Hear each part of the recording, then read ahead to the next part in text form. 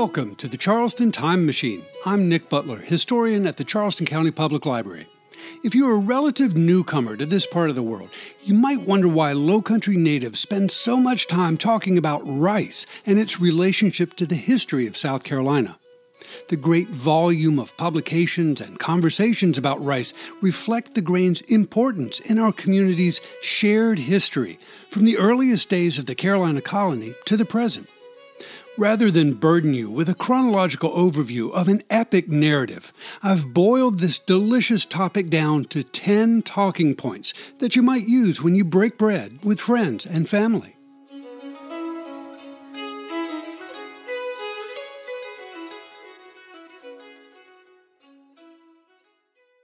Several years ago, I had the pleasure of collaborating with the artist Jonathan Green on a series of projects involving rice and rice history in the Lowcountry of South Carolina. His enthusiasm for this topic is infectious, and his basic premise is intriguing. Rice, says Jonathan, is the epitome of the shared nature of our history in South Carolina. Rice is the nexus of a myriad of traditions and stories, each of which forms a part of our shared identity as South Carolinians. Just about everything and everyone we love in South Carolina's deep and sometimes painful history has some connection to the story of rice in this state. In an effort to build a better sense of togetherness in our communities during this age of divisiveness and prejudice, Jonathan suggests we should embrace rice as our common ground, a topic around which we can build productive conversation, and something with which we can quite literally share a meal. In the spirit of Thanksgiving, therefore, I invite you to consider giving thanks for rice and all that it did, both good and bad, to forge the community we now inhabit today. In an effort to facilitate conversations about rice, I've assembled a list of talking points in roughly chronological order. I call this list 10 Things Everyone Should Know About Lowcountry Rice. These 10 items are my personal, subjective choices, of course, but they're based on my experiences in examining historical documents, talking with experts, reading their books, and years of talking to audiences who are curious about South Carolina history. I invite you to consider my top 10 list and then perhaps create your own. Number 1. Rice defined early South Carolina. Rice wasn't South Carolina's first major industry. It was never our only industry, and in the decades leading up to the Civil War, it wasn't even particularly profitable. Nevertheless, rice was the one crop that set South Carolina apart from every other part of colonial British America, and ultimately the United States. For example, if we could travel back in time to the 18th century and ask your average American, or even your average Englishman, what's the difference between Virginia, South Carolina, and Barbados?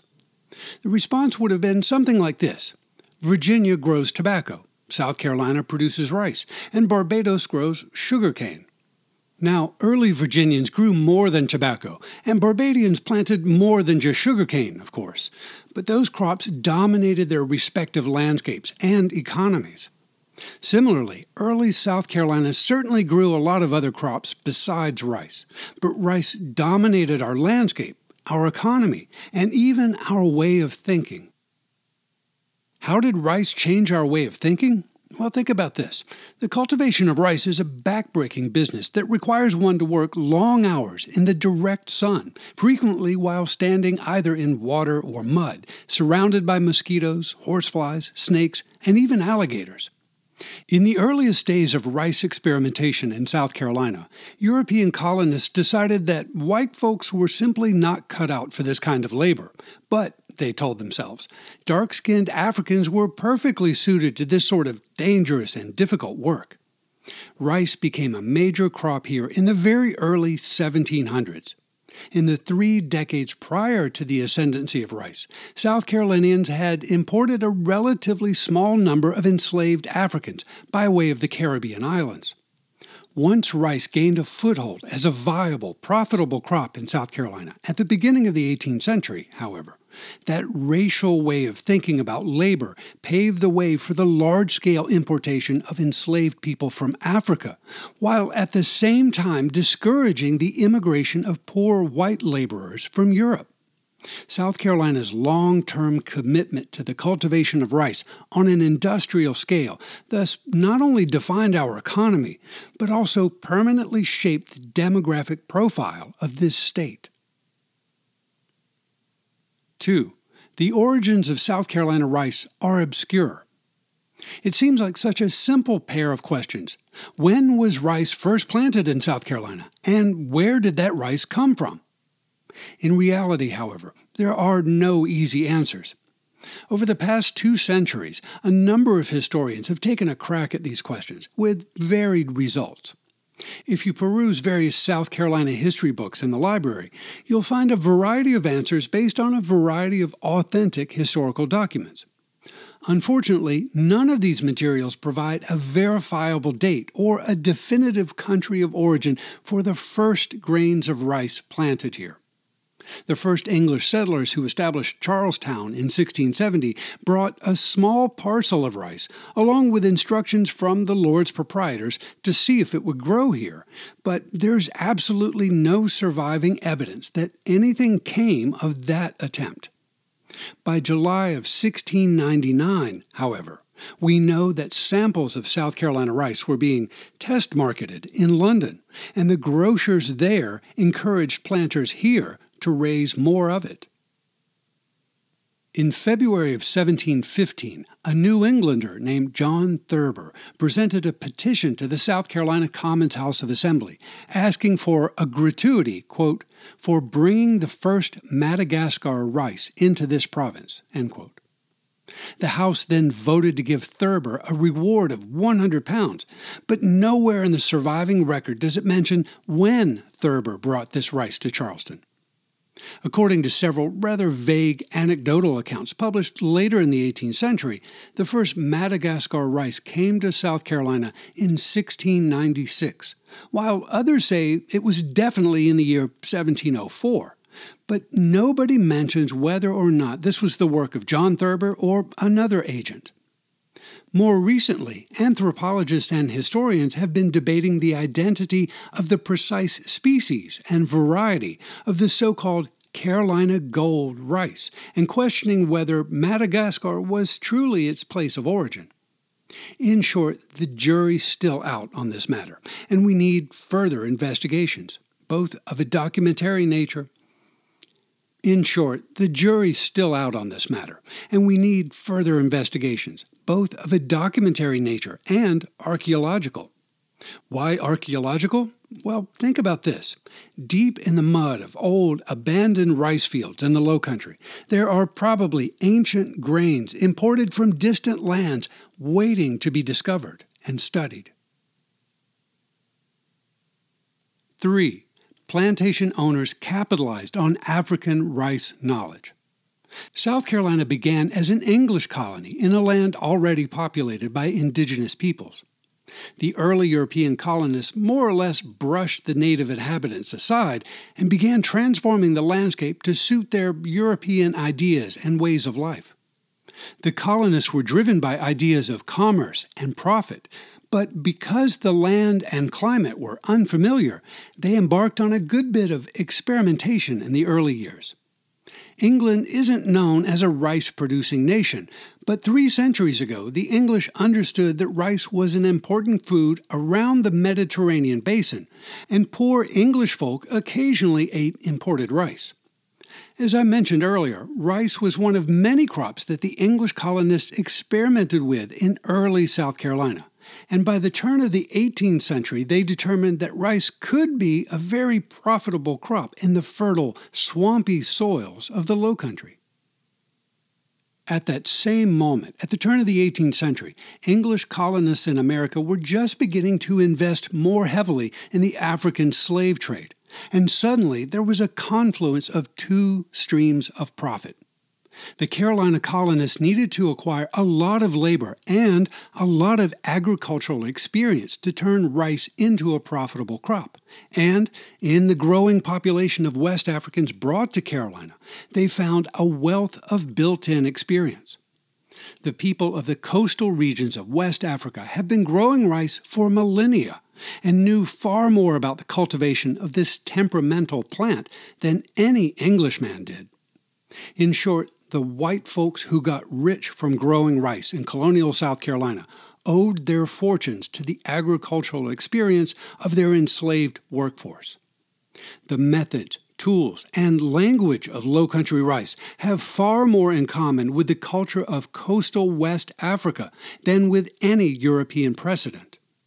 Recent books by Judith Carney and Etta Fields Black, just to name two authors, prove this assertion beyond any doubt. The cultivation and the success of rice in South Carolina was a collaborative effort between two very different cultures, and that collaboration left a permanent stamp on the history of South Carolina. 4. There were two types of rice cultivation: inland rice and tidal rice. Rice requires a lot of fresh water, not salt water, to grow. Fields of rice have to be flooded periodically to kill weeds and competing plants, and then drained to allow the rice plants to mature. In order to successfully grow rice, therefore, you have to have a workable plan and a network of physical infrastructure to control the flow of fresh water. South Carolina colonists developed two contrasting methods of rice cultivation in the 18th century. Most, but perhaps not all, of the earliest rice fields in South Carolina, up to the period of the American Revolution, used a watering system that we call the inland method. This method drew fresh water from man-made reservoirs to flood embanked fields of rice at the requisite times. These reservoirs were filled by water from nearby swamps or rivers, but sometimes they relied entirely on rainfall. In any case, rice plantations using this inland method were relatively small, perhaps a few hundred acres at most, because they required a great deal of labor to create and maintain the reservoirs, and also because they depended entirely on water sources that were sometimes plentiful and sometimes scarce. You can see the vestiges of inland rice fields in many of the tree-filled swamps that border local thoroughfares, like Bees Ferry Road and Palmetto Commerce Parkway, just to name two examples. Towards the end of the 18th century, a different method of water management began to gain ascendancy in the South Carolina Lowcountry. The so-called tidal method uses the natural force of the tides to draw water onto and then out of a rice field. Twice every day, on a predictable schedule, tidal waters pushed by ocean currents power several miles into the coastal rivers of South Carolina. A flowing wedge of salty ocean water pushes back the fresh water, and Lowcountry planters and their African workforce learn to use that regular ebb and flow of safe, fresh water to flood and drain their rice fields in a systematic and controlled manner. The tidal method did not entirely replace the older inland method, but it did become the predominant method in 19th century South Carolina, on plantations adjacent to rivers such as the Cooper, the Waccamaw, and the Santee. Perhaps you've walked around the old tidal rice fields at Middleton Place, or driven through a network of them bordering the causeway that leads across the Combahee River on your way to Beaufort. 5. To control the flow of water on rice fields, enslaved South Carolinians moved a volume of earth comparable to that of the pyramids in Egypt. If you've ever flown in or out of the Charleston airport, you've probably looked out the window and admired the natural beauty of the winding rivers meandering through the swampy low country. You may not have realized it, but you were probably seeing lots and lots of abandoned rice fields. Prior to the 20th century, tens, perhaps hundreds of thousands of acres around here were actively used for growing rice. Growing rice on such a large scale required a vast network of hydraulic systems to facilitate the requisite flooding and draining of the fields. Creating a hydraulic system meant clearing cypress swamps, building earthen embankments, dikes, causeways, reservoirs, and wooden floodgates called trunks to control the flow of water. In order to plant hundreds of thousands of acres of rice, low-country planters needed miles and miles and miles of earthen embankments and thousands of complex, handcrafted wooden trunks. In recent years, archaeologists and historians have been working to document the remnants of these man-made features that survive, mostly forgotten and overlooked, in the forests and riverbanks of the Lowcountry. After the rice industry collapsed more than a century ago, the rice fields slowly returned to their original forested condition. But if you know what you're looking for, you can easily recognize the remnants of miles and miles of rice dikes and embankments all over the Lowcountry. And who built these features? It was done entirely by hand by many thousands of enslaved Africans, and perhaps a handful of white laborers. Those enslaved people received no compensation for their hard work, but they created a topographical legacy that we often overlook today. During the era of rice cultivation in South Carolina, enslaved Africans moved earth on a massive scale, comparable to the combined volume of the Great Pyramids in Egypt. The fact that you can still see the fruits of their hard labor while walking through forests and from the window of an airplane, and even satellite images of the Lowcountry, is an enduring memorial to their ingenuity and hard work. It is, as Jonathan Green says, the sculptural legacy of enslaved Africans on a massive geographical scale. 6. Rice cultivation was hard work, but it wasn't all done by hand. If you've ever visited a museum of any kind in coastal South Carolina, I'm sure you've seen old photographs of people using large wooden mortars and pestles to process rice. You put a handful of rice in a bowl-shaped piece of wood, a mortar, and beat it using a long wooden stick with a fat, rounded tip, a pestle. The object isn't to pulverize or grind the rice like you would corn or wheat, but rather to remove the outer hull that sheathes the edible grain. During the era of slavery in the 18th and 19th centuries, some unknown proportion of the rice produced in South Carolina was processed by hand using wooden mortars and pestles, but not all of it. As the decades progressed, a larger and larger proportion of the Lowcountry rice crop was pounded by machines, not humans. Early South Carolina rice planters certainly did not display progressive thinking in their use of enslaved labor, but many were actually quite receptive to new ideas about mechanization. Just like capitalists today, if they could find a machine that could do the work of 20 people, they invested in that machine. As early as 1733, the government of South Carolina awarded bounties and patents to anyone who could demonstrate a piece of machinery that could process rice more expeditiously, and thus create more profit for the colony. Rice milling machines, technically pounding machines, borrowed technology from water mills, windmills, steam mills, and even animal-powered devices to convert kinetic energy into profitable work. By the end of the 18th century, most of our Carolina rice was being pounded by machines that used camshafts to raise and lower a series of wooden hammers, like the engine in your car uses camshafts to raise and lower the pistons that power your wheels.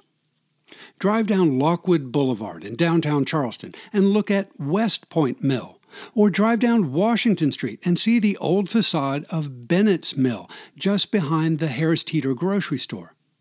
These are just two examples of the many, many rice mills that once dotted our landscape. We're talking about millions of bushels of rice grains being processed every year for export, far more than could ever be done by hand with mortar and pestles. 7. Rice generated a polarized pair of cultural identities in South Carolina. The production of rice on an industrial scale in early South Carolina made some folks very, very rich, while at the same time it also kept other people trapped in a state of terrible oppression and poverty. The exportation of large quantities of rice generated tremendous wealth, but that wealth remained concentrated in the hands of a small minority of white planters. Because of the system of chattel slavery that existed here from the founding of the colony in 1670 to the general emancipation of 1865, the laborers who actually planted, tended, harvested, and processed the rice received none of the profits from its sale. The lopsided economics of this situation became part of the permanent fabric of our culture, manifest in traditions and objects all around us.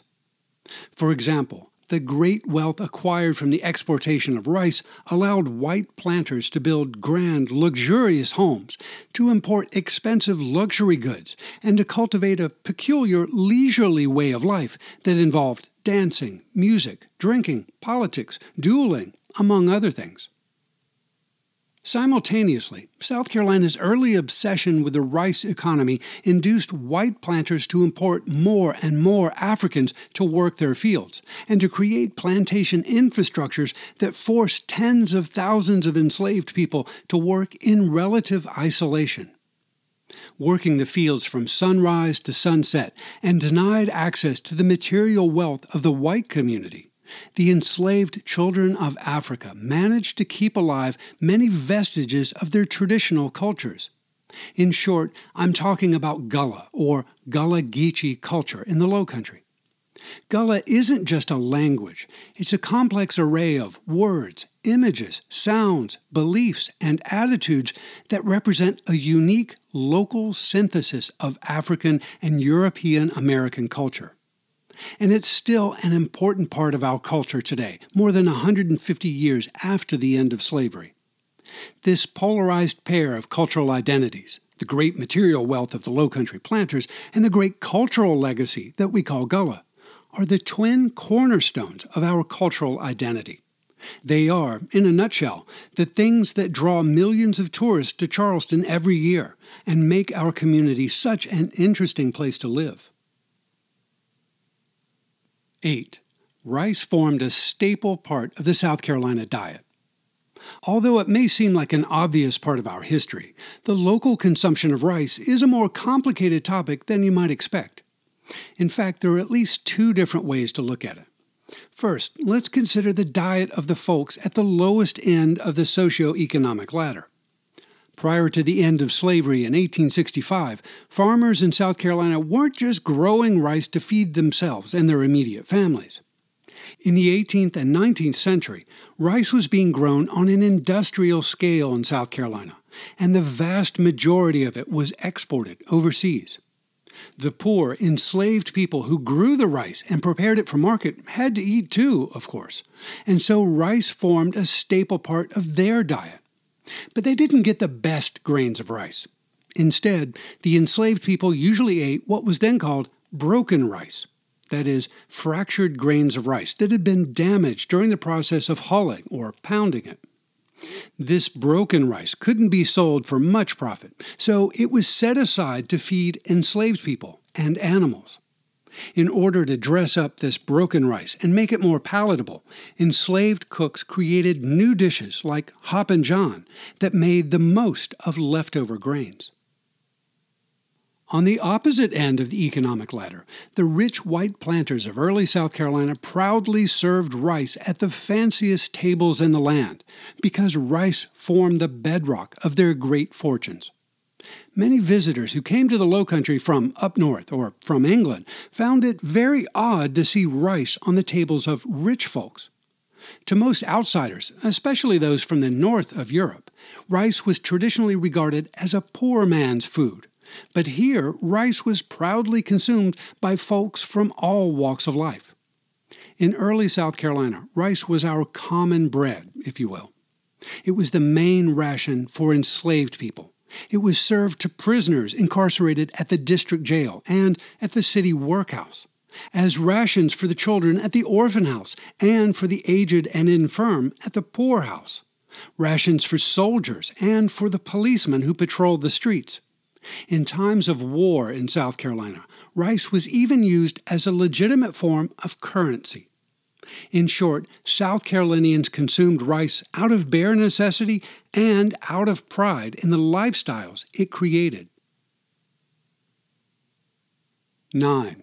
The rice industry in South Carolina continued after the Civil War and ended before World War II. The cultivation of rice on an industrial scale required a huge amount of labor. From the beginning of this industry in South Carolina, white planters depended completely on the forced labor of enslaved Africans. With the demise of slavery at the end of the American Civil War, the rice industry managed to continue for a while, albeit on a smaller scale. In the years immediately after the war, many planters and freedmen, formerly enslaved people, negotiated contracts to continue planting and harvesting rice as before, although the laborers now received pay for their work. As the years went by, the number of acres being cultivated and the number of workers laboring in the fields steadily declined as folks moved on to new pursuits that were more profitable. Some white planters stuck with rice well into the 20th century simply because it was a traditional pursuit, something that their families had done for many generations, and they were reluctant to let the tradition die. At the same time, many formerly enslaved people and their descendants continued to grow rice after emancipation because it was all they knew, and they had to feed their families somehow. Following the completion of the Suez Canal in 1869 and the opening of the Panama Canal in 1914, cheaper Asian rice displaced South Carolina from most American and European markets. South Carolina acreage devoted to rice declined steadily in the late 19th and early 20th centuries as hurricanes and blights damaged crops and poor profits induced local planters to find other occupations. By the late 1940s, large numbers of South Carolinians had abandoned traditional agriculture and moved to cities and suburbs, where they found jobs in factories and, increasingly, tourism. You might hear some local folks proclaim that South Carolina's rice industry ended abruptly, say after the Civil War or after the destructive hurricane of 1911. But the real story is much more nuanced. Yes, South Carolina's rice industry collapsed more than a century ago, but traditional rice cultivation continued to persist on a much smaller scale. 10. Rice is again being grown commercially in South Carolina. Although rice ceased to be a viable cash crop in South Carolina many years ago, rice continued to be grown by a few folks in the Lowcountry for their own consumption and by a few folks as a sort of heritage crop. In recent years, there's been a great resurgence of interest in rice, both as a food and as a cultural artifact. Conversations about rice and its history have spurred many chefs to showcase rice in a variety of new dishes, and rice is now very much in vogue in restaurants and in cookbooks. More specifically, folks have been celebrating the variety of rice that made South Carolina famous, the so-called Carolina Gold rice. In fact, there's now a nonprofit Carolina Gold Rice Foundation headed by Glenn Roberts, who's also the founder of the for-profit endeavor called Anson Mills, which specializes in the cultivation of heirloom grains, legumes, and oilseeds. Glenn and his allies, including David Shields at the University of South Carolina and chefs throughout the nation, are spreading the word about the value of Carolina Gold rice, not only as a tasty food item, but also as a symbol of our shared cultural heritage. In short, rice is making a comeback in South Carolina. It will never be a big industry again, but it's something that the community can rally around. For example, Middleton Place Plantation, on the banks of the Ashley River, has started planting rice again, albeit on a small scale. Tens of thousands of tourists visit that plantation every year, and most of what they see reflects the lifestyles of the rich and famous. By planting rice and inviting visitors to witness the process of raising, harvesting, and processing rice, Middleton Place is offering a window into the lives of the enslaved majority whose labor generated the immense wealth that the Middleton family once enjoyed. The story of rice and the history of South Carolina is a deep and complex narrative that includes many different facets and tangents. Whether you're interested in agriculture, engineering, architecture, economics, ethnography, biography, cuisine, language, music, or the arts in general, almost every avenue of study in early South Carolina is connected to this state's former obsession with rice. My goal for today's program was to provide a brief overview of a complicated but important topic. If you'd like to dig deeper into rice history in the Lowcountry, I've prepared a list of selected book titles to get you started, and you can find it on the library's website. There's a vast amount of material on this subject, both in print and online, so I encourage you to visit your local library and explore. The story of rice isn't just in books, however. It's also a story you can see and experience at a number of local plantations and parks, and it's in the genealogy of the people that you meet. While the introduction of rice more than 3 centuries ago helped to plant the seeds of inequity and division in South Carolina, this tiny grain has endured and evolved into the symbol of the shared nature of our community's history.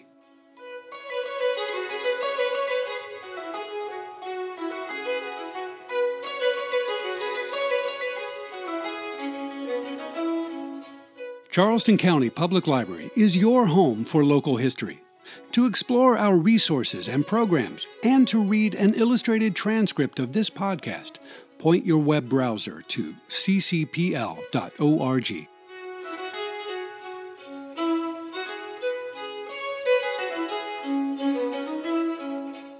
Thanks for listening to the Charleston Time Machine. This is Nick Butler, and I'll see you in the future.